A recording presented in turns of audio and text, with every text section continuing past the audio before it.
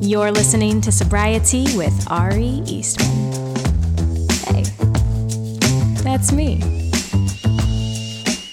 Well, hello everybody, and welcome back to another episode of Sobriety with me. Give my regards to Broadway. You ever wonder about those people that just, randomly will sing-song little things? Like you're just walking, you're like, gotta do my laundry. Obviously, I am one of those people. I don't know if I pulled the wool over your eyes on that. I am one of those people. And I have to believe that perhaps it is because the crushing weight of anxiety living in this world, just the bad things that happen, the bad things we think about ourselves, just the things that come with existentialism and questioning our very existence. That sometimes we just got to sing a little song to lighten it up for ourselves, to put on a little show. And believe it or not, I never did musical theater, despite the fact that everybody says I have theater kid energy. And I know when they say it to me, they are not giving me a compliment. Love theater kids, by the way. Exclusively have been friends with them, have dated them. I would have been one had I not had so much anxiety and fear. And also, I just didn't want to do things in high school. I don't really want to do things now, but the idea of having gone to school all day and then doing another activity, it's like, no, I'm done. I finished. I did the activity. It is time to go home and, read a book or sit on the couch and watch a movie with my mom or just like stand around in my backyard. Like, I'm good.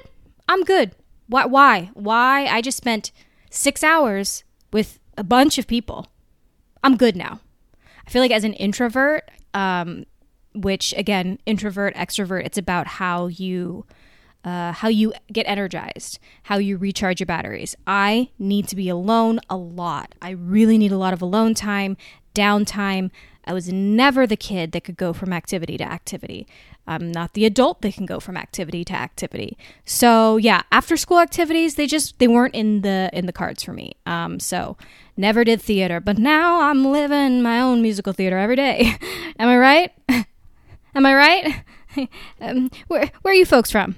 Well, welcome to the show. So I had what feels like a very dumb but enlightening epiphany recently when it comes to dating and sober dating and apps and sexuality and attraction and just all of these things that I have been feeling very apathetic about, quite frankly, and wondering what is so different. And of course, sure, the easy answer is sobriety.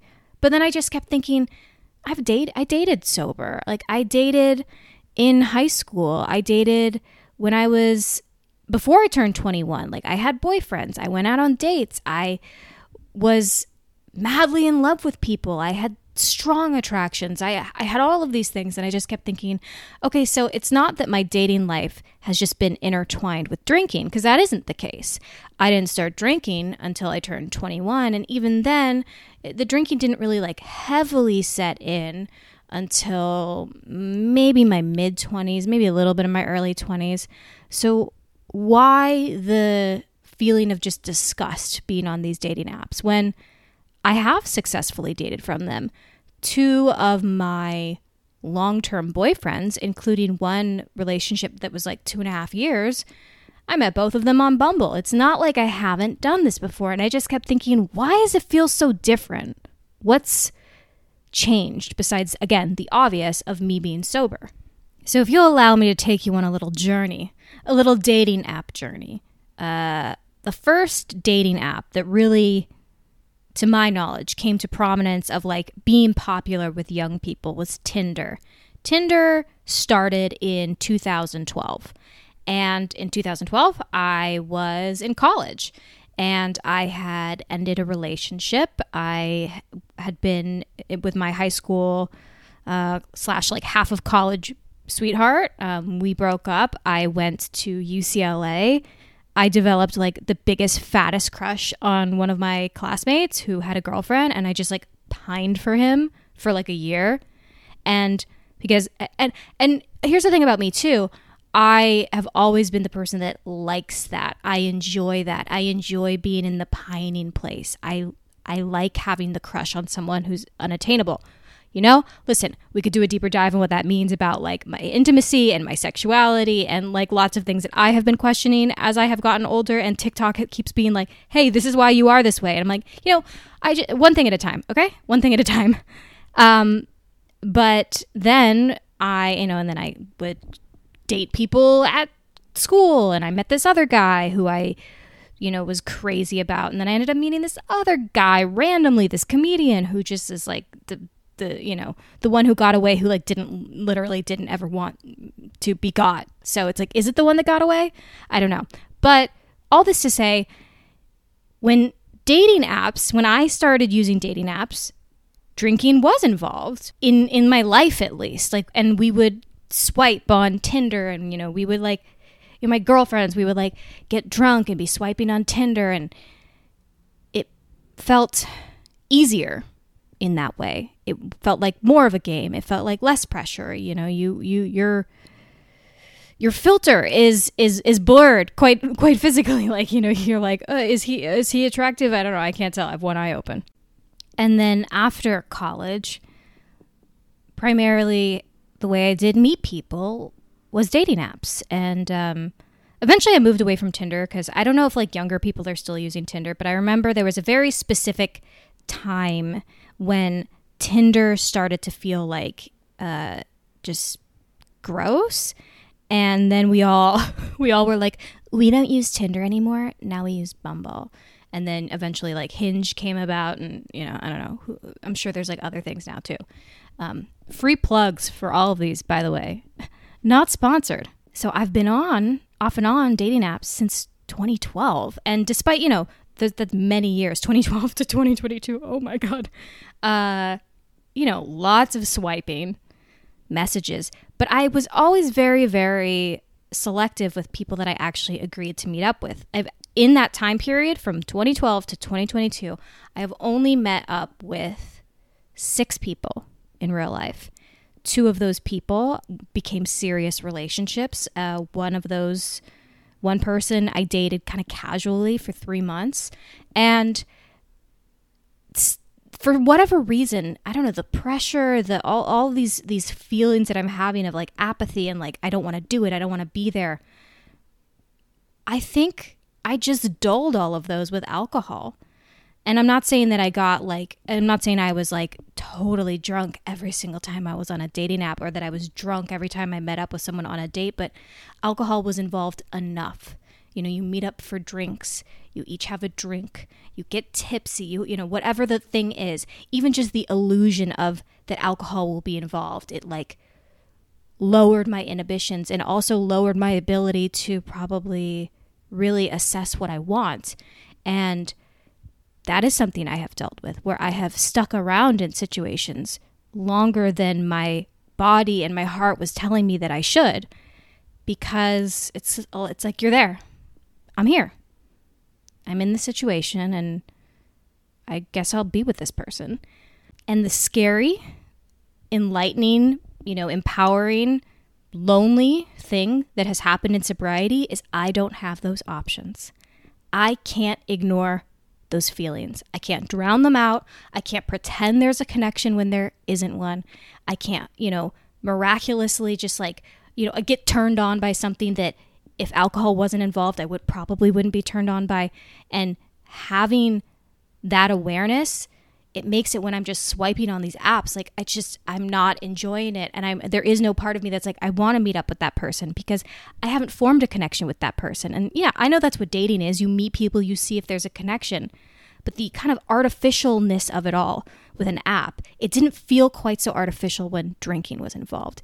It felt, I don't know, it just didn't feel as lonely in a weird way. And now it's like connection is so important for me because I'm now finally connected.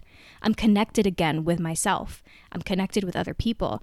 And so I have a hard time being on these apps. And I'm starting to realize, like, I don't think apps are going to work for me in my place of sobriety right now because I can't get myself excited. Even if I were to go and you see someone's profile. Of course, you don't have a connection with them. You don't know them. And there's the chance that you meet up and that is a connection and you get to know that person. But I can't get myself to that place where I even want to go and meet the person. And I'm just having to allow myself to go, that's fine. And maybe from, 2012 Ari on Tinder, that's not who I am anymore. So it's okay to let that go. Now, I'm sure having said all this, I am a hypocrite and I still will be swiping on people because I'm just like waiting for the day that like Seth Cohen's profile, pops up and it's like, oh, that's a fictional character from like 2007. I know.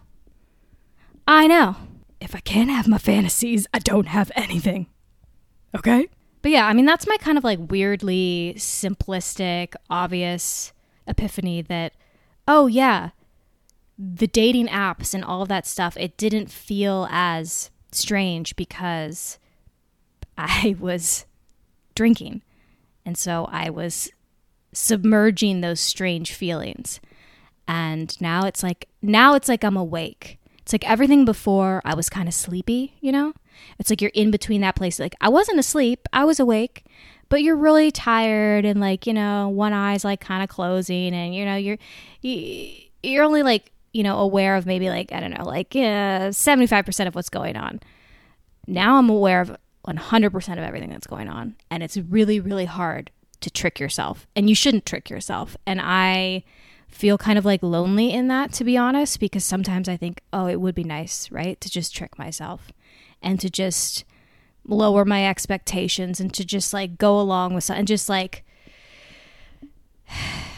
I don't know, like not feel everything. And that's why so many people end up drinking, because they don't want to feel everything, because feeling everything is hard and it's complicated and it's confusing. And it's weird when you have like mixed messages coming in and you're like, oh, like I feel lonely, but the idea of being with a person right now makes me feel ill. It's like, how do you figure that out? But, yeah, I don't know. It was like such a weirdly simple thing for me to go, oh, yeah, I used to drink and use dating apps. Now I don't drink. And guess what? Dating apps, they're not appealing anymore. And that's okay. And really the only times like when I have been on dating apps and I've like been like, oh my God, I really want to meet this person, it's usually been someone who I've like found their social media presence and then I've developed like a parasocial crush on them. Like there was this one guy who, very sad that we never met up. Like we made plans. Who knows what happened? Maybe he saw all my unhinged stuff on social media. Maybe we had the reverse thing where I found his stuff and I was like, oh my God, I think I'm in love with him. And then maybe he found my stuff and was like, never mind, I gotta cancel that date. But those have been the times when I've been like really excited to meet someone because I was able to like not make a real connection, but like create some sort of parasocial relationship and be like, oh, I know enough to know that I'm going to be attracted to this element of this person. I'm going to be attracted to this element of the person, rather than just like going in completely blind. And then it feels disappointing when you meet up with someone and then you don't feel things, and it feels sad. And then it can be awkward if, the person does, and whatever. Dating fucking is hard. I don't know. I just don't really want to do it right now. Like, I just want to play my fucking Sims 4, and guess what?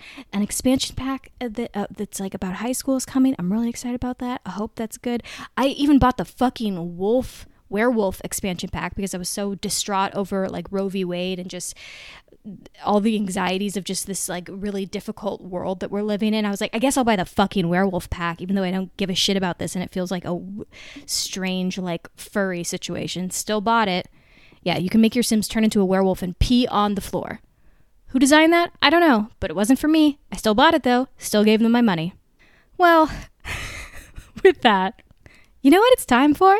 It's something that made me happy this week. It's my pink cloud of sobriety. If you've been following me on social media, you know that I discovered a lovely little termite infestation in my new apartment. Now, why? Why, you may be thinking? Would this be under my pink cloud, because really it should be a dark cloud, because it has been. Nothing like coming home from a week and discovering a pile of termite shit by your bed in the windowsill, and you think, oh, what's that? What's that pile of wood chippings? Oh, it's termite excrement. Lovely. Yeah. So anyway, some issues have made themselves abundantly clear about this new apartment, and management doesn't really give a fuck. And I have to hound them with emails, and they're still like, we're not going to do anything about it because every single building has termites. Oh, really? I'm not even kidding. That was what the lady said. She was like, unfortunately, termites reside in every wooden structure. Really? Is that a fact? Every wooden structure has termites. Okay. Well, great. Now I've decided I'm going to take this lemon and I'm going to make lemonade. And I started researching a lot about termites. And you know what? Sometimes we fear what we don't know. First thing I did was I asked the mighty Google. I said, Google, will a termite bite me? And Google said, no, a termite's not going to bite you. I said, Google, is a termite going to bite my cat? And Google said, no, termites aren't going to hurt you. I said, all right, well, now we're talking. Okay, they're not going to hurt me. So I did a little more digging on termites as they're digging away at the structure of my apartment.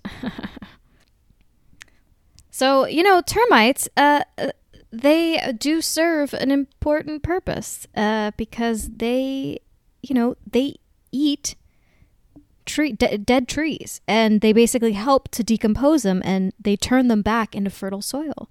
So especially with forest ecology, they serve a really important purpose, and they also can help aerate soil, which is what helps water and nutrients reach plants and trees. So you know what, while I don't love the idea of termites just living in my walls, I say, hey, I see you. I see you doing your decomposing of wood. I wish it wasn't the wood that surrounds my home. But what I gotta say is everybody has a purpose. We all have a gift. And I've decided I'm gonna make friends with them. And I've decided, hey, I just got a bunch of new friends. I got new pets. Some say pests. I say pets, new pets. So that's, yeah. It's kind of limited on the pink clouds this week, I'm not going to lie. Anyway, with that, thank you so much for tuning in. Got some great episodes coming up that I'm really excited about with some really interesting people. And as always, really appreciate you guys listening, rating, reviewing, 5 stars, baby. And I also have launched a YouTube channel for this. There's really nothing there yet, just a little teaser video, but episodes are going to start dropping there in August as well. So if you, like me, are someone who enjoys audio podcasts, but also sometimes you like to watch them, I am very strange, and sometimes I will listen to a podcast, and then later when I'm doing something else, if there's a video component and it's on YouTube, I will put the YouTube episode up and have it kind of on in the background because I just find it comforting when people talk. So if you're one of those people and you're like, hey, I'd love to watch Ari talk, not just listen, I say, well, thank you very much, because I like when people watch me. And yeah, you can find information about that on my Instagram. And I'll see you next week.